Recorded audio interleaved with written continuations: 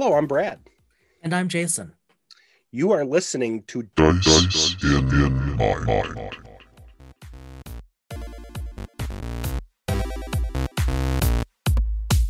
So now we are in 2023, and one of the things that I'm not a New Year's resolution guy, just No, because never one, have been. it's cliche, it Yep. it's not my thing. But I do try to say, okay, these are some things I want to work on, Yeah, not that's fair. setting a firm goal. Right. But one of the things I want to work on is more time for gaming itself, which is one of the Yeah. reasons we've talked about doing some adjustments to our schedule. Yep. Yep. And I find that I'm finding it more interesting reading up more on duet type of gaming. Right. I just picked up that book about the solo gamer that came out from Odysseus. Yep. And there's stuff in that book that's interesting that could be used if you're going to do duet gaming. Absolutely. And the idea of, I don't know if you encountered this when you would, you are really well organized. And I'm not making fun. I'm saying this seriously. Not yet. You're really well organized, and you organize well when you prepped to GM us when we played Star Wars Sure. Age of the Empire. Sure. I like to be that way, but I'm not always that way. And then I fall into a mud hole because I'm never as prepared as I want to be to game. And then I set myself up for being disappointed with how I play.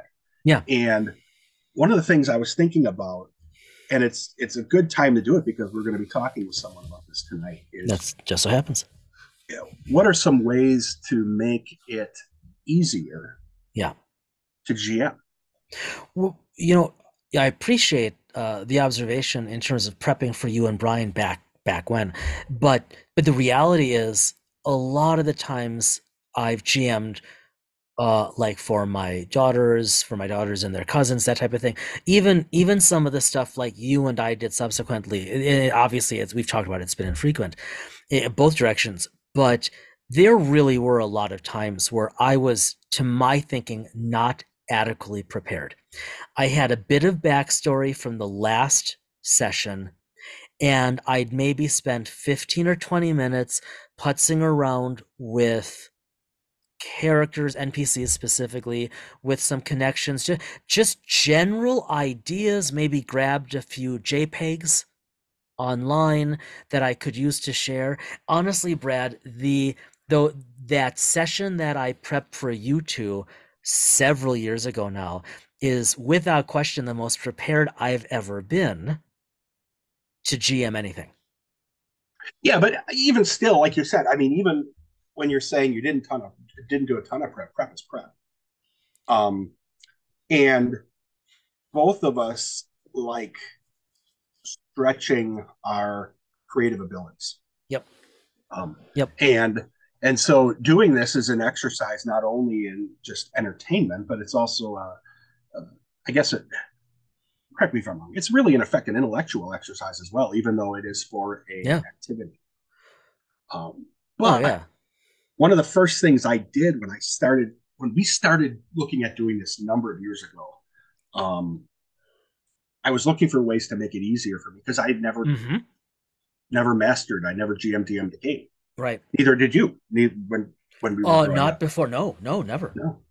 And I started looking online, and that's when I found D&D Duet.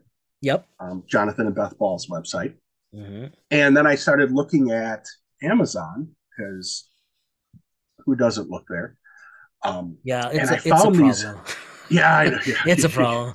Yeah. You ain't kidding. Just remind me when we're done here recording. I'm going to show you a couple pictures of some things from Amazon. Man. But I was so interested when I started finding Jeff Ashworth's book. Yep. Which we talked with him in the past about. Great guest and beautiful books that now have spun off with Media Lab into an entire series beyond just Jeff's work. Yes. And then material that I saw was like random tables. How do you This idea of random tables. How does that work? Yeah, and it harkens back to the Choose Your Own Adventure days. Remember the Choose Your Own Adventure books? Oh, very well. It reminds me of rolling and picking. Yeah. And helping me to develop campaigns or one-shot stories that way. Mm-hmm. And so for a long time I picked up a number of these random table books, but for a long time I think I've talked to you about having Matt Davids on, who is the author of a bunch of those books that you picked up right from the beginning. Yeah, including the No Prep Game Master. Yep. Great little book. Neat little book that's really affordable on Amazon. No Prep Game Master. I think what I checked, I looked at it a couple days ago, and it was like, don't quote me, but it was like $8 or something. It was like inexcusable not to buy it. It's just so readable, and I mean, well, as you'll hear in our upcoming podcast, our upcoming interview, it definitely got me thinking. I think it got you thinking too. Yeah, it was. We'll talk with him about that, but he also, not only did he develop these materials, but he's developed the Anarchy RPG. Yep.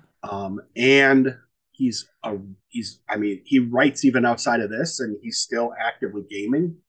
Yep, he's an active author, and he started that little company. What's that called again? Dice Geeks. Oh shoot! You were staring at me. I thought you. I was kidding. I thought there was a. I was waiting for the punchline. Oh no, there was no punchline.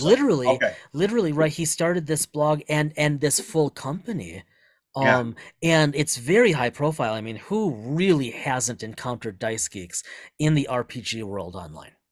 Yeah, dicegeeks.com. If you're interested in his material, you can go out there and see the books. You can go on Amazon, but he has a list of his materials. He has the new novel he released. Out there in terms of information, and it turns out, and I mean, I know we say this about a lot of our guests because it's been true, but Matt really is the nicest guy. Just a pleasure with him to talk. And when you listen to him, I guess we're talking now as if we're not talking like we have an interview. Is that what we're doing? We have interviewed him now. Yeah, yes, I know, but I thought we were pretending we weren't. Catch up, Brad. Catch up. Okay, sorry. Sorry, people. We're working on a new format. I have to pretend that I'm talking on the day of release, but I don't have to pretend that we have an interview.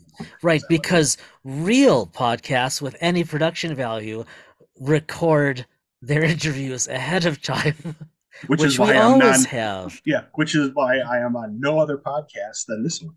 Yeah, that's why. Let's go with that. But no. He is truly, as you talk to him, one of the first things that came to mind is he's truly an ambassador for tabletop games. That's a really good way to put it. If you listen to him, you can hear the passion in how he talks about it in times of his gaming. And in fact, you saw this in the acknowledgments or inside the book of this novel. Oh, that's so good. To my 6-year-old self. Sorry it took so long. We're paraphrasing. And I saw that. I thought, oh man, that so resonates. That so resonates. Yeah. So I mean, just a really nice guy. Great interview. There's some really good material that we'll talk about afterwards. Yeah. And a real ambassador for the game. Not that everyone he is truly like our other guests, where you come out of that thinking, one, and two, you come out of a chat like that wanting to game. That's exactly what I was going to say. It's so true. We ended the call and it's like, oh man, I wish we had time tonight to game, to just let's get into it and let's use some of Matt's tables, some of Matt's books. Yeah. Well, I think with that, it's a good point to hop on over to our interview with Matt Davids.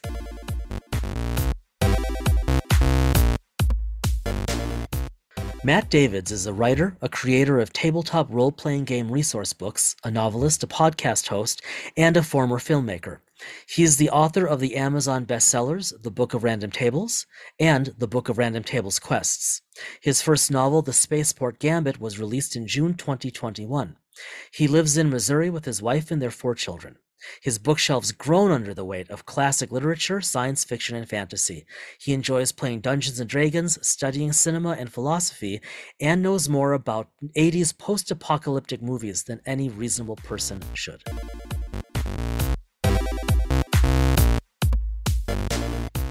So we were talking right before we hit the record button about my addiction to finding ways to make things as a new DM easier.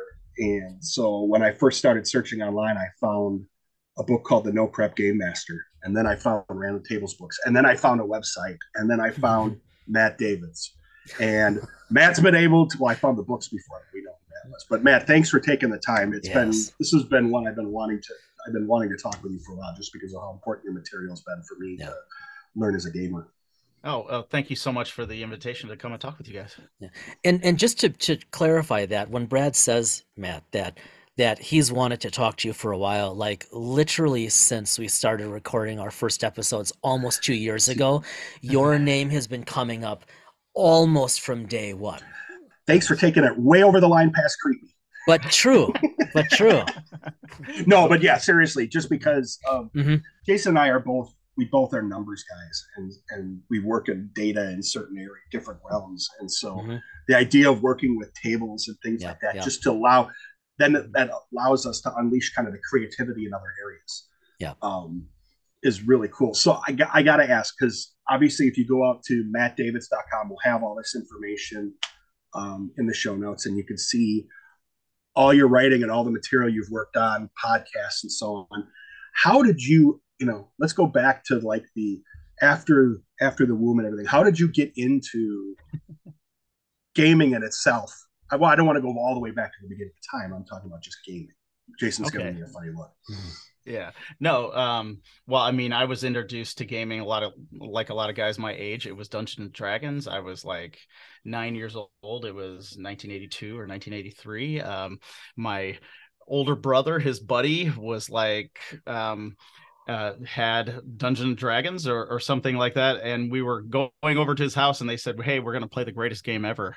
And I was just like, "Well, that sounds good to me. I don't know. I don't have no idea what it is." And seriously, they gave me a pre-gen character, and seriously, I was hooked instantly, right? Wow. Like Dungeons and Dragons.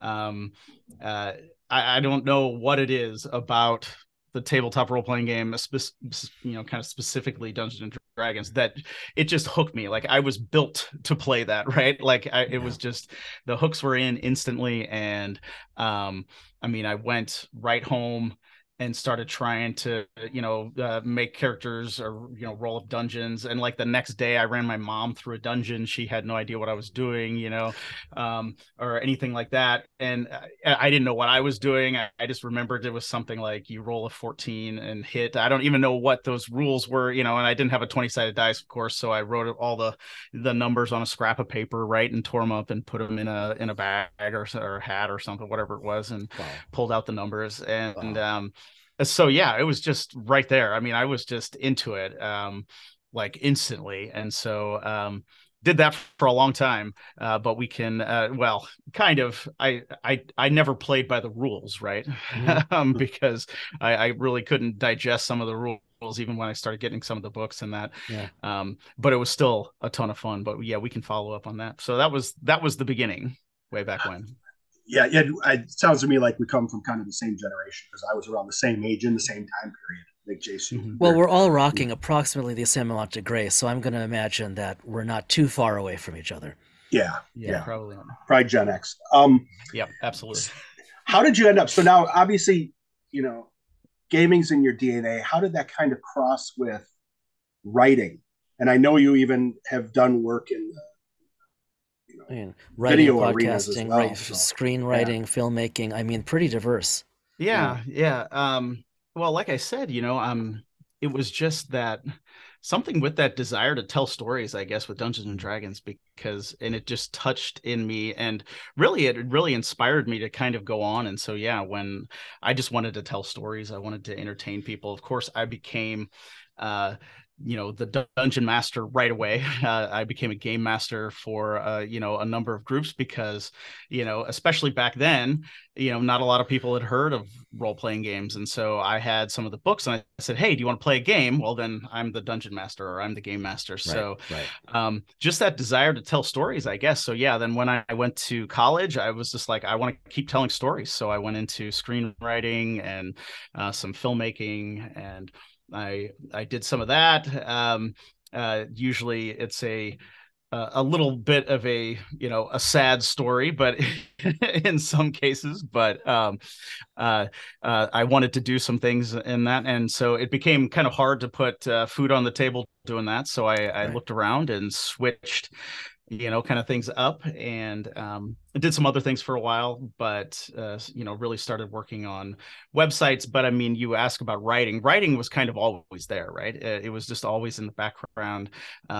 Even though I have quite a few learning disabilities, I always wanted to write. I wanted to tell people, I wanted to tell stories for people. I wanted to entertain people. I wanted to share ideas and create worlds and stuff. So that was just kind of just an outpouring of all of that. And that's, of course, what led me into creating Dice Geeks eventually, even though it took a while. You actually beat me to that. And because this is so fascinating, I just want to read this from the Dice Geeks site. Think of Dice Geeks as the last inn before the wilderness or the first spaceport after a long jump. I mean, you already have me, right? That's awesome. So what was the genesis of Dice Geeks? I mean, that's very well known. It's another kind of thing. I mean, that's a far cry from a random table. Like the website Dice Geeks. Yeah.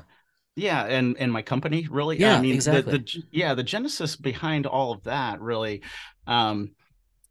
it really came out of well, of course, my love of tabletop role-playing games. So I had been playing for a while, and different games. I had left Dungeons and Dragons for a while, played a lot of West End Star Wars, played a lot of that game, played some Palladium games and stuff along the way, and some different stuff.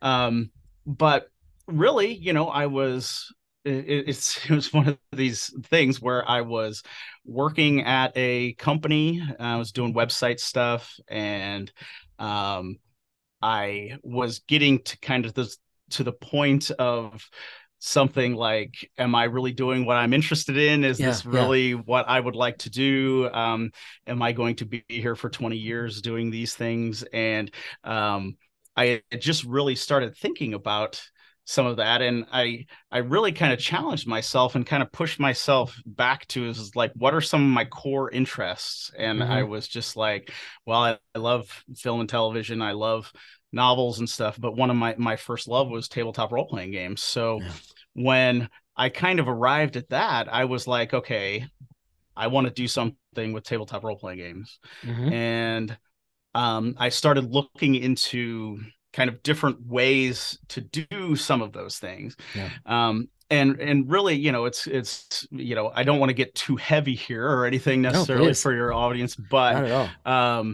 It was about 2013, I guess, some of these things that brought on some of these thoughts, right? In 2013, my dad passed away. 2014, a close friend of mine who had played role-playing games with me a lot, he had passed away.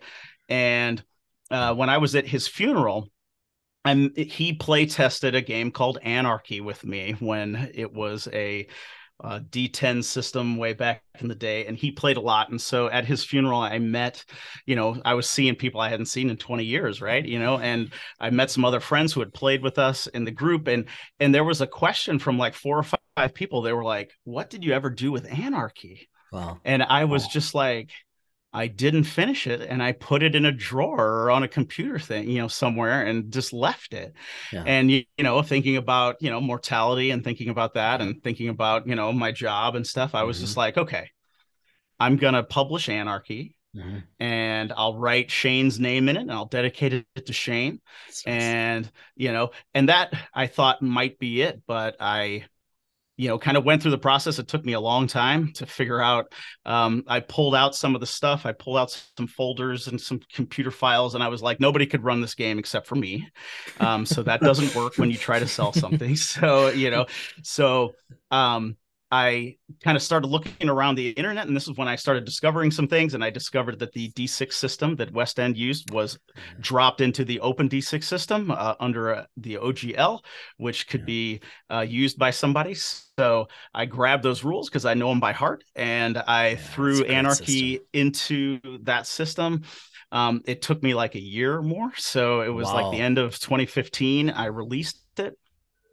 And I had one of those experiences where, I released the game and I made like $50, that first month. And it doesn't seem earth shattering or anything, but I was just like, this is what I love, right? I was like, I love role-playing games, and people bought it, and I got some feedback like, oh man, this is really cool, and just a little feedback. And I was like, I wonder if I could make this work. I wonder if I could do something with this. And so just from kind of that point, then I started thinking about, what do dungeon masters, what do game masters want?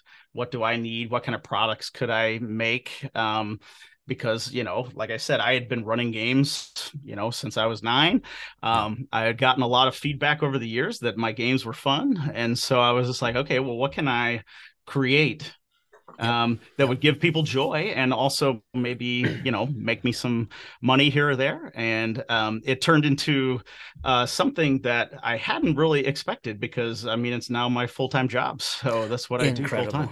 Okay, so speaking of bringing people joy and writing and whatnot, could you please tell us a little bit about the Spaceport Gambit? Oh, okay. Well, yeah, the Spaceport Gambit is my first novel that I released in 2021. That was another project that kind of came out. I had the idea of, I don't know, probably around 2000 or something, like years ago. Yeah.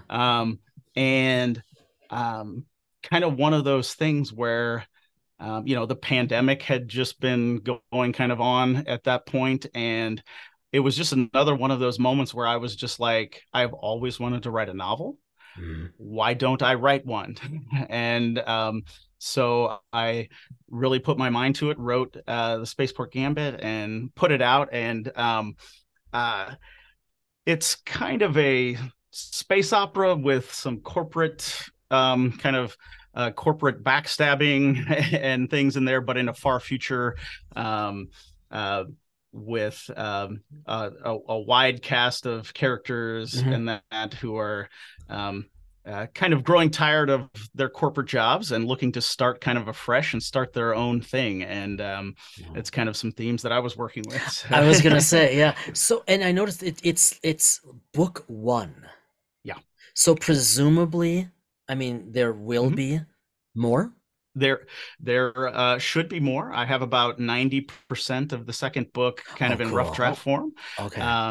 Actually, I have it on my agenda here for the early part of 2023 to really get it into shape and see about getting the second book out. So yeah, so hopefully it will be at least 3 books, and it'll tell a nice story of Gwendolyn Shepherd Davis and her intrepid crew and her staff who are rebuilding kind of an abandoned spaceport that's called Redcliffe on a far-flung planet. Very cool. It's again, there's just you've done. I think I could use the so term much. prolific pretty safely here, just because of all the material that you're looking at. Obviously, your tables books, then you have your novel, and you're available for speaking, podcasts, your writing. I think you even mentioned, hopefully I'm not stepping out of bounds here. I think you said you have about 16 different projects going. Did I have that right when we were talking? That's what I heard early on. At least. I have a number of books, a number of more random table books that I want to get out. I have another a novel that is not connected to the Spaceport Gambit that I can't really talked too much about Oh, yet. of course. So Yeah. hopefully that will appear at some point. But yeah, I have a lot of role-playing game books that I want to get out. Also, my game that I originally released as a campaign setting for 5e, which is called Realms of Understreet. I want to take that and put it in its own system. So that is something that's on the horizon. Wow. Since you went there to 5e, and this I bring this up, and we can go as far or as not as you would be comfortable doing, but especially with all the random table work and whatnot. So as we're recording this, something that's very hot in the like social media verse and especially the Twitter verse is the little bit of news and the lots of people commenting on Wizards of the Coast and the coming change to the D&D OGL. And I'm curious, as a creator, as someone who, you know, lives in and well beyond that world, you know, you've seen a lot, you've done a lot. What's your thinking about that? Like you mentioned, the, you know, using the D6 system, which I mean, I love. I cut my teeth. I For the first like 20 years of RPGing, I didn't really know there was more than the West End Star Wars, and I was completely content. But I'm curious what you think about just OGLs in general, the little bit of scuttlebutt we've heard about what Wizards might be doing, and what that means for a creator like you, given what you do. Yeah, and that is really interesting. I've been trying to find out what's going on myself. Yeah. Fortunately, the only title that I have really released under the OGL is Realms of Understreet. Now, it is interesting with Anarchy. They used the OpenD6 system used the original OGL, I believe, from Wizards of the Coast. So I don't know how Anarchy or what that will be affected by, but Realms of Understreet should be affected by some of those new changes. So effectively, what I'm going to probably have to do is take Realms of Understreet as it is now off the market and release it as its own system, because and you know, like, I'm not a lawyer, I don't know what they're doing or whatever, and you know, I have no bones to pick with them. I mean, it's they can do a lot of what they want to do, Right. and all that. So there is a clause in there that says something like if you release under the OGL, they can claim ownership of it. And so, you know, Realms of Understreet, I created that, right? That's my trademark. That's my IP. And I don't want even a hint of the possibility of losing that world, because I created that world in 1999. And so I don't even want the possibility of losing that world. So I'm going to, you know, take it down, and I will rework it and release it with some rules that, you know, aren't somebody's property or anything like that. And so it can be back out there. But yeah, I don't I don't, you know, since obviously I'm not a lawyer, and, you know, my random table books aren't released under the OGL because there is no Dungeons and Dragons content, content in them. They can be used for Dungeons and Dragons, Pathfinder, Tunnels and Trolls, 13th Age. They can be used for any fantasy RPG. And that was very intentional, because I didn't want to, at the time, to release a lot of projects under the OGL. And the only main reason is because I'm not a lawyer.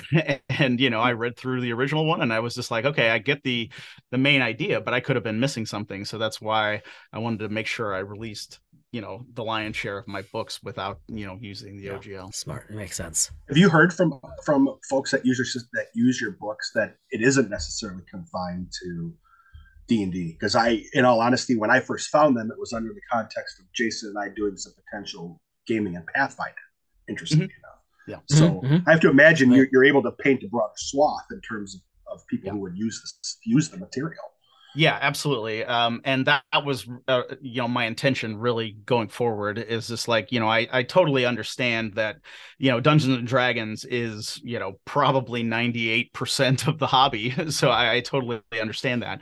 But I wanted to make something that anybody could use. I wanted to make something that if you're running D&D, if you're running Pathfinder, if you're running, 13th Age, if you're running whatever, you can use that. And then the same with not only the fantasy books, but with the cyberpunk books. If you're running Cyberpunk Red, great. But if you're running a Powered by the Apocalypse Cyberpunk game, you can use the tables as well. Or the modern book if you're doing a D20 modern, or if you're doing mutants and masterminds, or if you're doing whatever you're playing, you can use my books for whatever. And so that was very intentional, that people could get as much enjoyment out of them, no matter what systems, or the science fiction books. I wanted people who were playing Star Trek, Star Wars, any variations of those. I wanted them to be able to use those, or if you're playing Traveler or whatever, to be able to use those same books. And so that was very intentional, just because I didn't want to limit the books to one system. Just out of curiosity, because you were kind of listing off obviously a number of systems, and we talked a little bit about a couple before we hit record. Jason and I are kind of nerds when it comes to dice mechanics, so we could go down a rabbit hole on that, and I won't waste your time by going too far. But do you have, even outside of like the D20 mechanic, obviously, which is where all of us spend a lot of time, any others you're a fan of or are fond of, just from your experience in writing the books and the material that you've written? Yeah.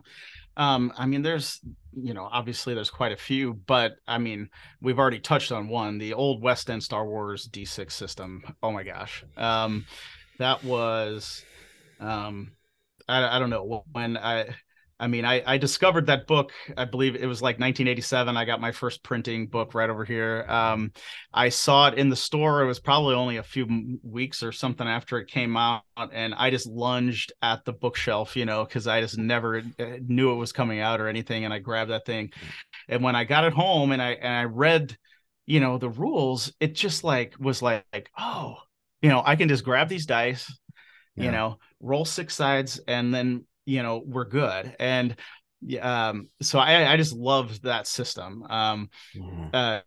As for a newer system to come a little bit closer to present than 1987, the Starforge, the Ironsworn Starforge mechanics, when I stumbled across that and read those mechanics, I was just like, I was just kind of taken by those, because, rolling the 2 10-sided dice plus, a 6-sided dice plus a modifier, it just creates your difficulty number right there. And it creates, the success or failure, or success and failures with complications right there on the dice. I thought that was fantastic. And so, I love a lot of different mechanics. I'm very fond also of percentile dice systems. So, we can go way back to the FASA Star Trek system, the old percentile system they use there. I loved that system, and I have modded that system to I don't know to what. I made up things so you could get medals, and everything on Star Trek. Like if it was in the show, I modded that system to be able to accommodate some of those things, because right, I mean, you're watching the episode Court Martial, Kirk has medals. You're watching Measure of Man, Data has medals. Well, there's no medals, so I have to make a medal chart and give you percentages so you can win medals on your different tours. And that's cool. So, and then you have previous tours, right, because it's a life path system. Well, what ships did you serve on? What's their name? I mean, come on, you've got to know what the name of your ship was that you served on, if you served on the Potemkin or you served on the Poseidon, but right, because the game master can use those and pull those in, right? The first officer, now on, the Enterprise, whatever, the Enterprise I, or whatever you're playing with in the future. The first officer, the game master can drop something and have a mystery, and you could say the first officer could be like, oh, that happened 7 years ago. I was actually the chief engineer on the Poseidon. That's cool. 6 years ago when that happened. And that can be a clue to just drop into it. So I modded that system like crazy and added all kinds of stuff to it, and had a ton of fun with that. But sorry, you mentioned Star Trek. I warned you before we started. Started recording once I start talking about Star Trek, I can't stop. So. We've joked about maybe we should just become a Star Trek podcast because it would save so much effort trying to redirect ourselves. Yeah. Well, and on my podcast, I just released a huge discussion of Star Trek: The Next Generation with I saw that. Guest. Yeah, it's in multiple parts. I think still a couple more parts are coming. And wow. Because I had interviewed my guest, who was Ryan McHarg, who is a game designer and a podcast host, and we had derailed the episode on a discussion of Star Trek 2 and Star Trek 3. And so I was just like, hey, why don't you come back on and we'll just talk about next gen. And so he came back on and we talked. I think the total time ended up being, I think it was over 5 hours. That's great. I divided it up into a whole bunch of different episodes. Oh, well, that's good. That's helpful. Thank you. So since we're here in Star Trek, I'm curious what you think. I mean, right? You're obviously a TNG guy, right? Mm-hmm. I love the original series as well. Yes, but no, I don't think it has to be mutually exclusive. Mm-hmm. I will always be TNG for better and worse, definitely for better.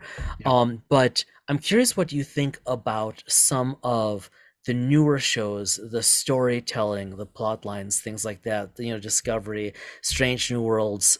There's like it's like the new golden age of Trek right now. It's inconceivable to me now, looking back to 87 when TNG came out, and how incredible that was at the time as a barely teenager. How could there be this much new Trek now with these production values and these writers? So I'm a little biased, but I'm curious what you think about it through your lens. Yeah, and that's hard for me actually to talk about because I have not seen much of the new Trek. Just because you keep talking about how prolific I am with my writing. It's just I don't have a lot of time to watch TV. I don't have a lot of time to watch some shows. So I have not seen any of Strange New Worlds. I watched the first, I think, episode of Discovery when way back when it first came out. And then my wife and I watched the first season of Picard. We haven't watched the second season, but I have mixed feelings about it. I think, and like I said, I can't talk about some of the newer shows or some of the other ones or the animated shows. I haven't seen any of the animated shows.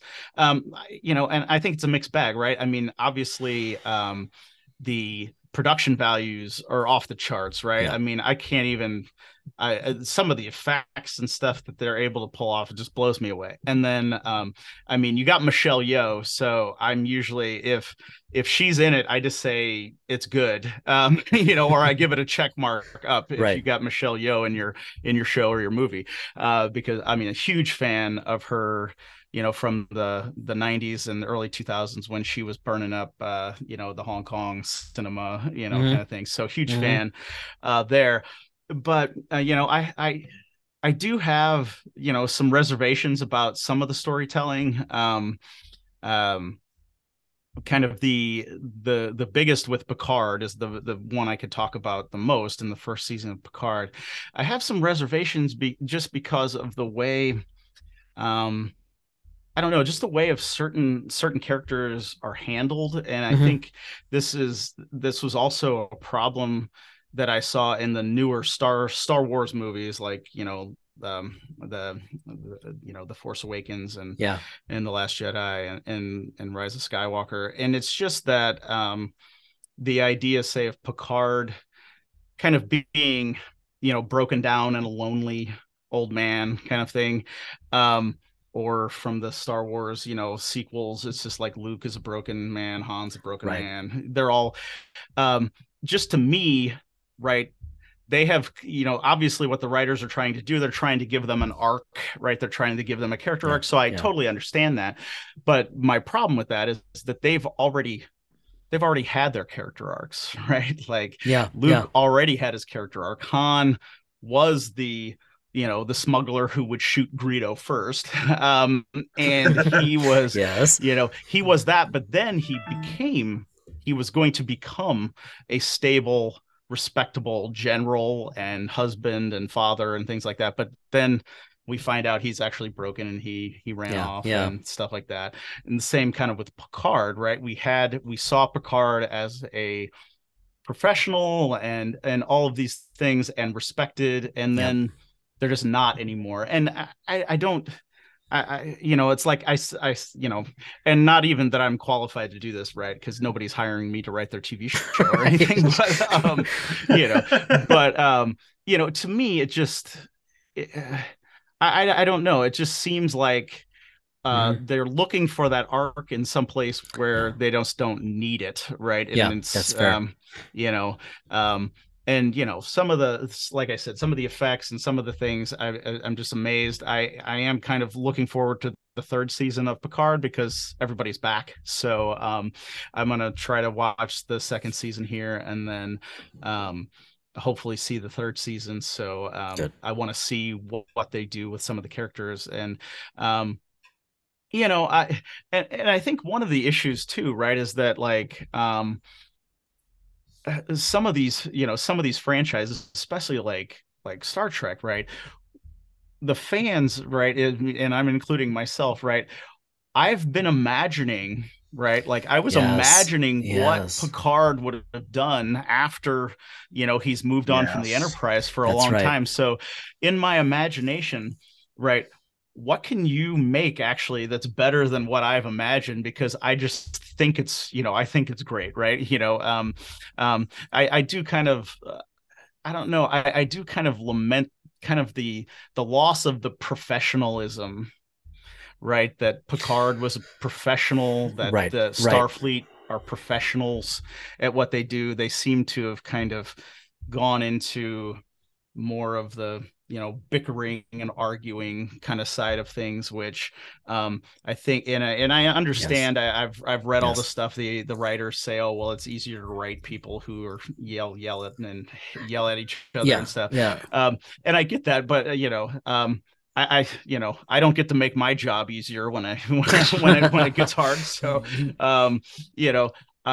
I would like to see, professional people who have good intentions working to solve external mysteries and challenges rather than have just people, yell and bicker at each other all the time. Yeah, that's totally fair. I mean, I'm happy to watch any Trek within reason that comes out.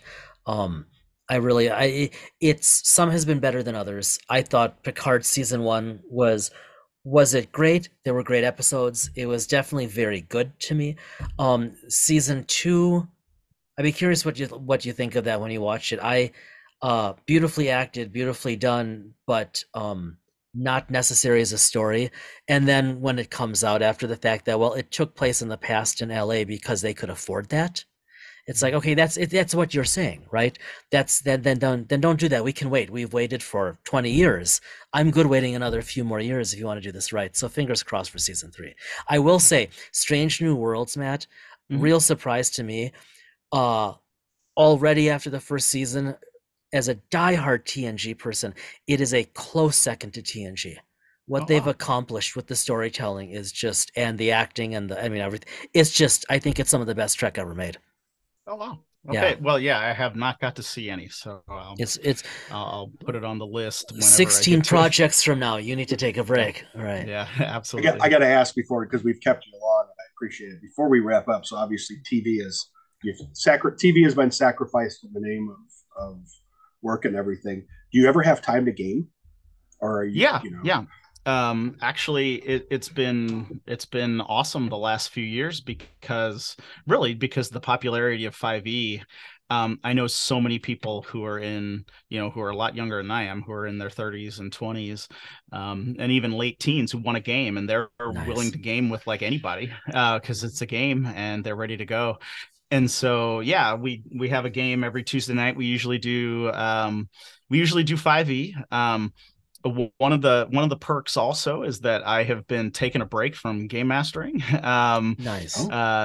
That I used to just run constantly, but now everybody's kind of chipping in, and they want to run a lot of campaigns and things like that. So I've really only been GMing when I want to and when I have a good idea for a campaign. So that's been nice. So I've been getting to play quite a bit and having a lot of fun with that. So we play every Tuesday night, and then occasionally we'll try to put together a different, maybe a session here or there where we can play a different game or something like that.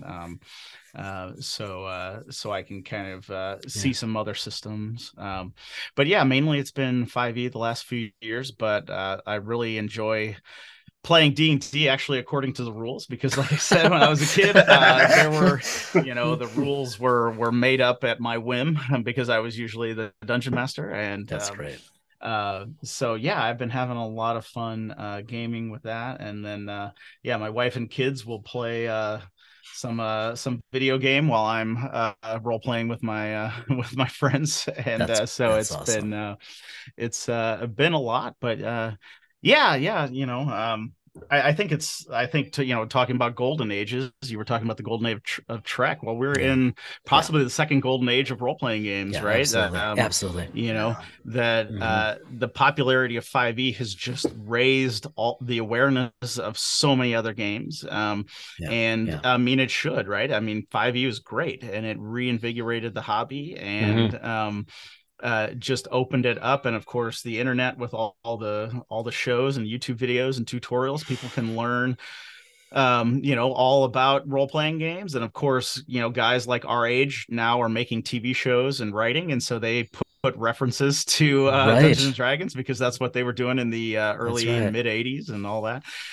So it's just increased the popularity so much. It's just been awesome. And so it was really I guess fortunate to really start Dice Geeks ramping up right when so cool. The popularity of Dungeons and Dragons was exploding. Because I was barely aware of 5e, in 2014 or 2015. And then I kind of became more aware of it in 2015 and asked my group if they wanted to play, and everybody was in. And and it was just like it just started exploding, and everybody was playing. And I meet people now all the time, and they're like, oh, my daughter plays, oh, my son plays, oh, we used to play back in college and we're trying to play again. And I'm just meeting people all the time doing that. And so that's great. I mean, it's just amazing. But yeah, I mean, we can, and if we want to talk more about, the random tables or whatever, I'm game. I have some time here. I appreciate that, because I was meaning to ask earlier, and we kind of drifted inexorably towards Star Trek, as we should. But I mean, how you have so many random table books out there. I mean, how do you come up with so much? I mean, I know they're not super thick volumes, but it must be so cognitively, creatively intense. Yeah, and it is one of those things where it kind of started with me starting to run some D&D again, and then thinking, oh, I need a table, right? Like I need a random table for this. And it kind of started with that. And just the idea that I know everybody, the easiest way to cut down some of the load on a game master is to have a random table for something. That is just one of the best ways to take some of that load off of your shoulders. Because, you know, one of the worst things that I hate is, you know, you go into a room in a dungeon and there's the ring that's inscribed with, you know, KMC, and that's what they need to find. And so the first player who says, I roll perception, gets that ring. And then the three other players say, oh, I want to search the room. And the DM says, you find nothing. You find nothing. Yes. You find nothing. And I'm like, that's just like a kill on your player engagement and stuff. So, you know, so you can have a random table and just roll on there. And even if it's a rotten piece of wood, right, you've given those players something, and they know then the next time they go into a room that they might find something in there. And, you know, heck, it might be, you know, 1d4 gold pieces one time. It might be a dead rat. It might be the rotten piece of wood. It might be, you know, a weird plant growing out a crack in the wall or something, but they're going to find something to make that room feel a little bit more real, a little bit more substantial than just saying, oh, well, each room is going to have the clue or one magical item in it, and, you know, or a chest with some gold pieces in it, and then we're just going to move on. You know, but adding things, you know, like a snake in a cage or a love letter or something, just so that the DM can grab onto some of those. I think is great, you know, and cool. It adds a ton to the game. And yeah, you know, and as far as cognitively or creatively challenging, it is, you know, like I said, the first ones really came because I was like running a game and I was like, oh man, I need this one. I need a table for this. I need a table for that. But you know, also, you know, it is one of those things, right? I've been doing it for a long time. So, I, at certain points, got used to, you know, making stuff up on the fly. So now I can just, you know, make it up and write it down. And that way, you know, it can help people. And of course, I just knew that random tables are something that, you know, game masters and players really want from just back in the day, you know, running D&D. All my players love the random tables. You know, I would sit watching Voltron just rolling on the random tables in the books, right? You know, Voltron, yes. Yeah, absolutely. And, you know, just thinking about the game, or, you know, even next gen, you know, coming out, you know, sitting there watching it, rolling on the random table. And then I just remember back to when I was playing, you know, West End Star Wars. They didn't have random tables. They didn't have a lot of random tables for, for Star Wars. So I had made some, right? I had made some for that. And I just remember being at a session and just like pulling out the random table, and my players are just like, oh man, oh, we're searching the cargo hold of this, you know, this freighter, and he's pulling out a random table. That means there could be some cool stuff in it. And so, you know, that's what just kind of kicked off the random tables. And I want to make running games as easy as possible for people, because if people don't run games, then where's the hobby go, right? You know, one of the worst things I hear, you know, I hate to hear is like, oh, you know, well, I would love to play, but I don't have a game master, or or we have a couple buddies or a few friends and we want to play, but we don't have a game master. And you're like, well, one of you should run the game, right? One of you should run the game, and then you should switch and somebody else should run the game. But if you think it's hard or something like that, random tables will help you, and they will only help you cut down some of that load, add, you know, some interesting bits here and there to the games. And so that's what I've been trying to do. And I want to make sure that as many people who want to can run a game. And so this, you know, the greatest hobby in the world doesn't die out. You've very cool. It was interesting to hear you talk, just because obviously I know your material from making it ease of entry into gaming again. That's exactly how it made it easier for Jason and I to do it. But you brought up something that was very cool to hear, is that, you know, by using them too, you're driving engagement. Like you said, if it's a linear thing and someone gets a gem and someone gets a rock and, you know, someone gets a plant, at least, especially for those that you're trying to get interested in it, making it easy for that that GM or DM to be able to drive that. That's just, I'll be honest with you, on my app, I guess I was thinking myopic. I never thought of it that way before. And it actually kind of, it makes me think now about the next time I play or I lead, because Jason and I do some duet gaming or whatever the case is, that maybe Jason, I won't kill you off so quickly next time. There it is. So, but hey, we're running up on time because I know we told you, I think half hour to 40 minutes. So, and we could go on for hours, and we don't want to impose upon you, but if it's okay, we'd love to have you back, just because we could talk Trek for hours, and I would love to get more into just some of the tables and your experience DMing. We could probably talk hours about your experience. And not to mention as I mean, no pressure, no rush, but as novels 2 and 3 come out, it'd be fascinating to just talk about those. I think that would be really cool. Yeah, absolutely. Really appreciate you spending time with us tonight. No, absolutely. Like I said, I'm happy to talk about it.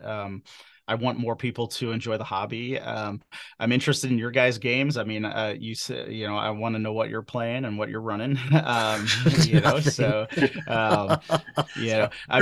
dangerous question, right? That's always the dangerous question. Yeah, no, we appreciate that. That's our running joke internally, because we started getting back into gaming, and then it's like, hey, we're having these conversations all the time. Let's hold ourselves accountable. We'll do a podcast and it's been great, but the little bit of time we have for playing is just completely going right. Like recently we decided to change our format temporarily to bi-weekly, just so that we have more time for planning and honestly building the brand and seeing where do we want to go, right, with all of this, so that we can stay immersed in RPGing and just have fun with it.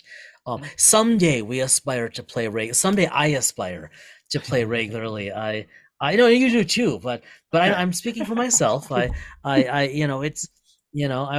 play. I don't sit for hours on end listening to your inane droning on a podcast because I don't want to play. Yeah, that's fair. That's fair. So, but we've known each other for a long time, Matt. We jab each other. We just don't normally put it on the podcast. But I had we do. But I will say, going back to some of the things you had said, Matt. Like I think the West End game. I still like. I look at my shelf. I think the GM guide that came out from West End. Is just, I think it remains, honestly, I'm biased, but I really think it remains one of the best GM guides yet to be written. I mean, you granted it's very cinematic, right? That's the thing. We had the privilege last September of interviewing Bill Smith, right? Who and it was just like, it's like talking to royalty. It's like I mean, this stuff is changing so many people's lives, and then you fast forward and you look at all the stuff you're doing with the random tables, and you'll actually, I wanted to mention again, because we were talking about this prior to recording, but for our audience, highly recommended from both Brad and me, the No Prep Game Master, right? Or How I Learned to Stop Worrying and Love Random Tables. And I don't know which of us found this first, but we both, maybe I did this, it was you, but because I read it first. And obviously it's not a long, I actually think I read it in a sitting. I think I sat down one night and I just read through it. And it was really just almost revelatory in like the strength of the argument of, you really don't have to sweat it. And here's my logic for why not. And I have to say that one, it was like one of those books where you read it, you can sit down and read it quickly, and then you put it away, and then you just kind of have to accommodate it over time. And it's like, the more I think about this, the more I go back to this, the more I can see how, this argument is sound. It's especially if you're willing to utilize random tables to take that load off. It's like, oh, this makes a lot of sense. And I think we're starting to also see then really first-rate source books that are starting to incorporate more random tables, like from the bigger publishers, not just D&D, but I'm thinking like, like the Genesis stuff and just the stuff coming out there. And it's like there's more and more random table material that like the publishers are recognizing has value, which is what you've been doing for how many years now? Yeah, since 2015, really. Right. 2016 is when I really got going. Yeah, and thank you so much for talking about the book there, the No Prep Game Master, and that was just kind of my reaction, right? Because we're all talking online about the Matt Mercer effect with people having to the dungeon master has to be perfect, but the players don't really have to do anything and stuff like this, and or running of course there are newer games that are kind of where designed where you go around and ask the players what's happening here and stuff like this, but like all that can be done with D&D, right? Like if my player says oh, what's on that island over there, I can just turn that around and say, well, you tell me what's on that island over there, right? Like I don't need to have that whole load on myself. If the island, I wasn't creating the island and I wasn't planning on you to go there, well, you tell me something that's creative on there, and I'll tell you, a lot of times I find that my players are they're either as creative as me or more creative, right? It's not that they're in really any case where they're less creative than I am, right? They're here at a role-playing game, they're wanting to make up stuff, they're wanting to have fun, introduce stories into the world as well. So that book to me was just some of my thoughts in reaction to some of this. And of course there's been even more talk just recently with like a DM shortage kind of thing, and some articles going online and stuff like that, and I chimed in on that a little bit on Reddit and stuff. But like the idea, I had heard a quote, I can't remember who it was by, but they were talking about something else, but they said if something is worth doing, it's worth doing poorly. And that has always stuck with me. I know it's funny. That's awesome. Oh my God. But that quote, I can't remember who said that, but it stuck with me because what if running a game that's worth doing, you don't have to do a perfect job. And and then players, right? Like how many players are perfect? How many players, know every single rule about their character? How many players, show up and and are typing on their phone and stuff? It's just like, well, if you're going to run a game, like you can take a time, you can pause the game to look up a rule. I mean, that's frowned upon, but like, hey, if that's what you need to do, that's right. Stop the game and look it up. Or make a simple ruling and move on, even if the players are like, oh, that's not the rule. Well, it's just like, then you can run the next campaign, right? You run it, or tell me what the rule is and I'll just do that, as long as you're not cheating, right? As long as you can trust your players. I mean, I want people, and like I said in the book, right, I want people to be able to say, hey, let's play Dungeons and Dragons, or let's play Star Wars, or let's play Star Trek, and no one should freak out about running the game and say, well, I haven't prepared. You should be able to run a game right now. I should be able to DM both of you guys right now. Yeah, beautiful. Just making up stuff, letting you guys make up stuff, me adding in, I'll control difficulty numbers and throw situations. You know how your characters work. I mean, we're all friends, we're all work together. And then that shouldn't be some big thing where, a game master or dungeon master is expected to, to prep 8-10 hours outside of a session. I mean, who has the time to do that? Now, if you're a live stream or you're Matt Mercer, well, if I was making, probably north of $40 million a year running Dungeons and Dragons, I'd prepare. I'd have a staff of writers writing stuff, but that's not the case, right? We're, in what cases we're running home from work, we're dealing with, spouses, we're dealing with kids. And then it's like, oh, I got my 2 hours or 3 hours to game. I didn't even get to think about it hardly before we start. And you want to use the time. Ease of but you should still play. Enjoy the experience, that's excellent. And that's what you've been able to do for me and for Jason, is just based off of searching, is allow us ease of entry back into it without necessarily always having to feel like we need to produce critical role type material when it's just us. If something's worth doing, it's worth doing poorly. We're going to call my motto. That's that's my. I've coined that model in 1990. You really did. So, starting with college. Hey, Yeah. thanks. Seriously. Thanks so much. So much, for your yeah. time tonight. We'd Yeah, love to have you absolutely. back again and talk. Yeah, more about anytime. this. Yeah. Anytime, guys.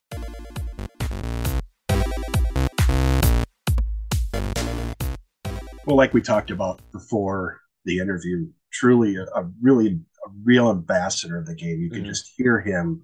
A He gets a prolific real joy out of ambassador. playing. Yes. Yeah. And I can't remember if it was during the recording or afterwards, but he said something that resonated, and it was there Big were time. two things. He said two things. One was Please stop calling me. Oh no, yeah, no, that wasn't okay, one. three No. things. Sorry, yeah. One of them was he loved to hear about our games and what we're playing and how we're playing.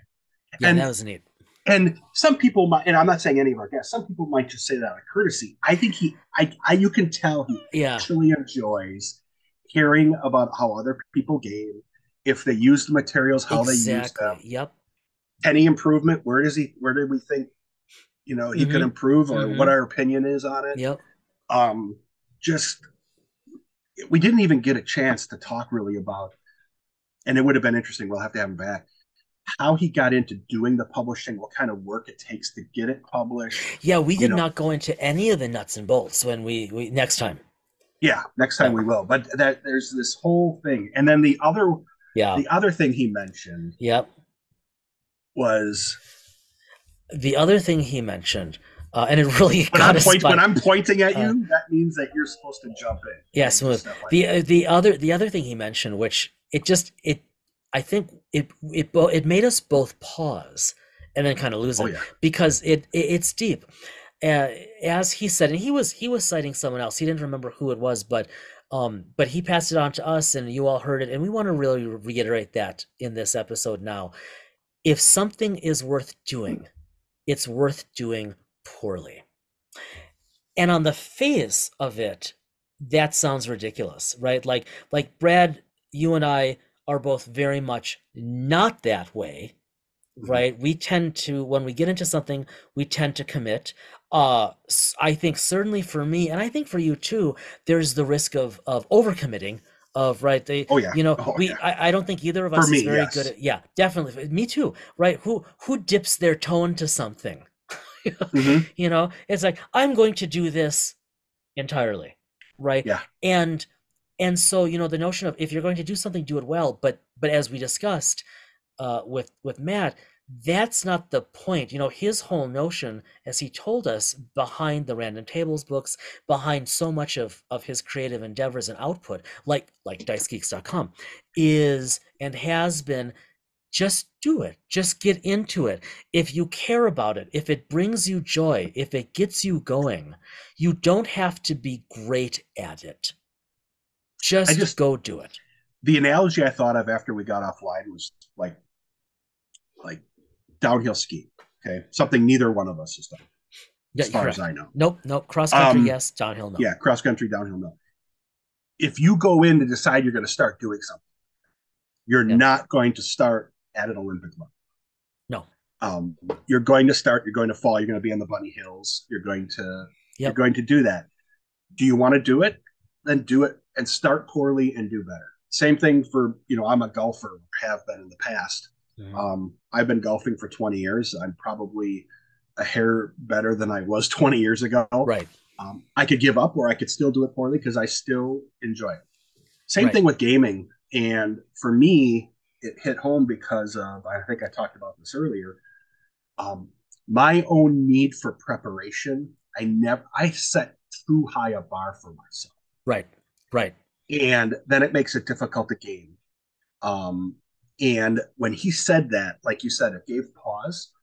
Why not just sit down and do it? And if it's poor first time, you learn from it. But how many times have we had, even with my homebrew area, relatively mediocre preparation, but it was still fun? And I mean, I think that's right. I think, anything takes practice. It takes experimentation. It takes learning. It's not about, I should be good at this the first time.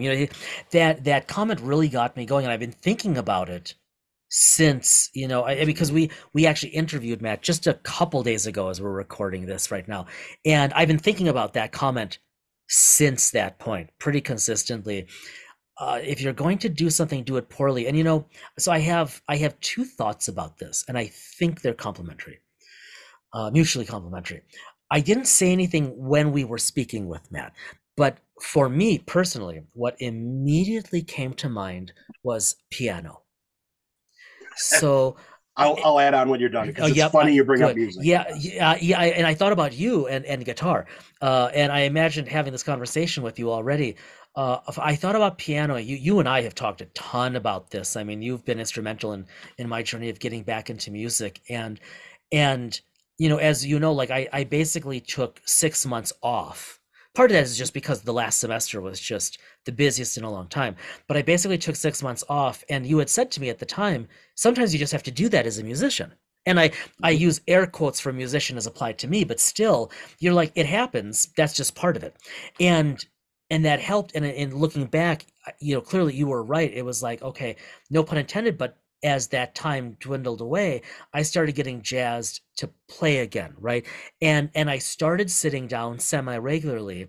And then, over winter break recently, this last month, we traveled a bit. And so, like, as we record right now, I think I've sat down once in the past 3 or so weeks, and I'm starting to, it's just, settling back into the schedule and everything, it's starting to itch again. But to bring it back to this notion, that's when you use like a analgesic cream or a zinc based. Yeah, perfect, good. We'll just click that explicit button.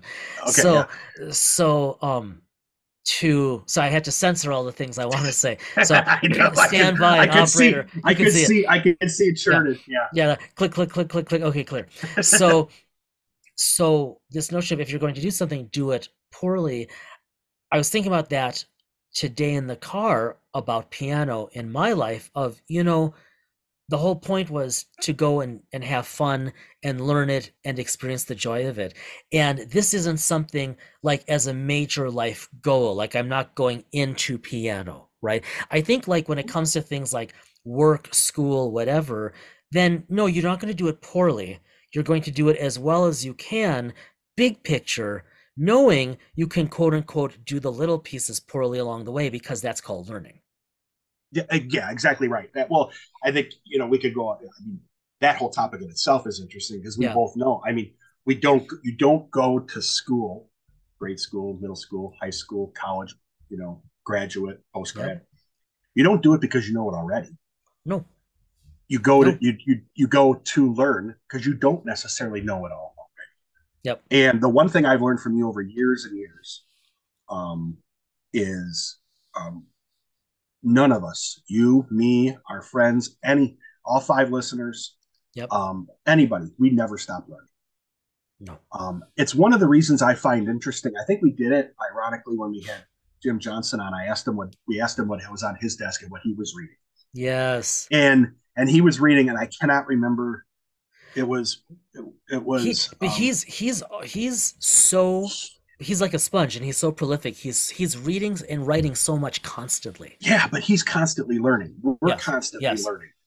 Independent of gaming. I originally came out of high school with scholarships to study music. I was going to be a classical horn player, and I decided to do that. And decided to adopt the, if you're going to do it poorly model for my college career up until my latter 20s. Well, but in all fairness, that was perhaps because the do it poorly model, you had seen that as the whole model, not part of the So that's true. That's important.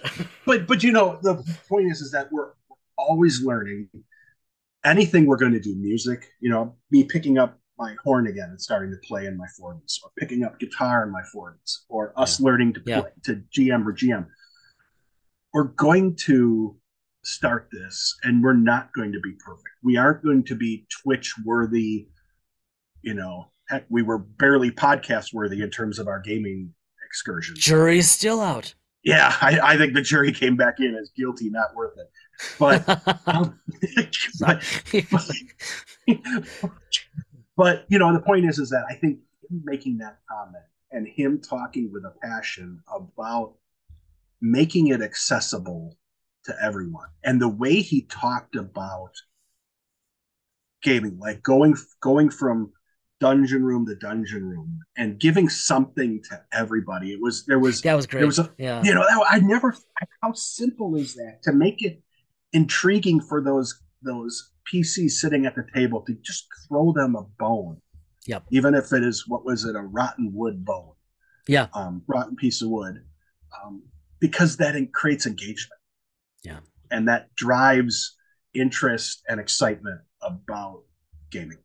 Yes. So yeah, that was those were the things. It was a cool conversation. We could have kept him on, much like all of our guests. We could have kept him on for hours, and he was willing to do it. I was going to say that was really neat guy. Looking forward to having him back. Yeah. Well, we go to the GM. I just told you. I was going to say we should probably walk over to the GM corner. Yes.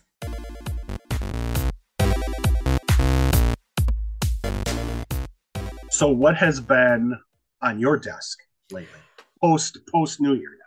Yeah. So, it's not on my desk yet, but I'm hoping tomorrow. I meant to pick it up today, and then I was most of the way home from seeing a friend for coffee and realized, oh, I forgot. And then the bookstore was closed. You and I actually were talking about this the other day. I think I'm going to pick up a copy of the first Expanse novel. Oh, you're reading Lake. it. Yes. You're reading it right now, yes? Yes. Yep, Leviathan. I just started. Okay. But you mentioned it. Yep. So I paused it. Oh. Because then I figure we will probably read at different that's velocities. Awesome. Yeah. But I figure I've joked with you about us having like a book club episode where we pick a book. We don't read it during it, but we talk about it. Yes. But I thought even if we don't necessarily talk about the book on here, I thought we could read it at a similar. Oh no, thanks. That's great. I will definitely pick it up tomorrow. I meant to do it today and I forgot. My local bookstore, shout out to Next Chapter in St. Paul, Minnesota, wonderful place. They have a copy or several. I have been intrigued by the basic backstory of The Expanse. For a few years, I heard an interview with the two authors on Planetary Radio not more than a year or two ago. It's COVID year, so I don't know if it was 5 years or 2 years ago, but I think it wasn't all that long ago, and they were so interesting, and they talked about, because the guest or the former host Matt Kaplan, he was a real fan, so he'd read the books, and so they were talking about the basic notion of this is, in my mind, it's near future because it's not like out by Star Trek time, but I realize it's not technically, but we're talking solar system colonization, and I find that very provocative, always have. And this notion that you've got the Earthers, right? Because we've got Earther 3d6 dice, as said, and I've been wanting to use those. And so you've got the Earthers, you've got the Martians, and you've got the asteroid belt, you've got the whatever. I've been thinking about this on and off for a while, and then you had mentioned you were reading it, and we started talking about it, and I'm just gonna, especially now that you've paused the reading, I'm gonna pick a copy up because I think I've been reading a lot of nonfiction lately. That's usually what I do. I finished the book I had picked up on our travels. It's not going to be a light read either. If no, I don't think so. I know I'm not looking for light. Yeah, no, I know you're never. And jokes aside, you never really are. You don't necessarily look for light reading. You are someone who likes to challenge yourself. Well, so. I want to be intrigued and entertained. I mean, don't get me wrong. I've read books that are lighter, but no. So that's good. So no, that's what's almost on my shelf, Brad. It will be there in the next day or so. Leviathan's Wake, first book of The Expanse. I just think I had to, kind of like we're talking about, if you're going to do something, do it poorly, really. I had to give myself permission.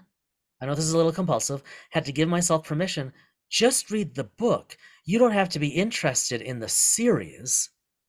Just read the book and enjoy it. So that's what I'm going to do. What's on your desk? Oh, I already told you. I have mine. I'm holding until you get it.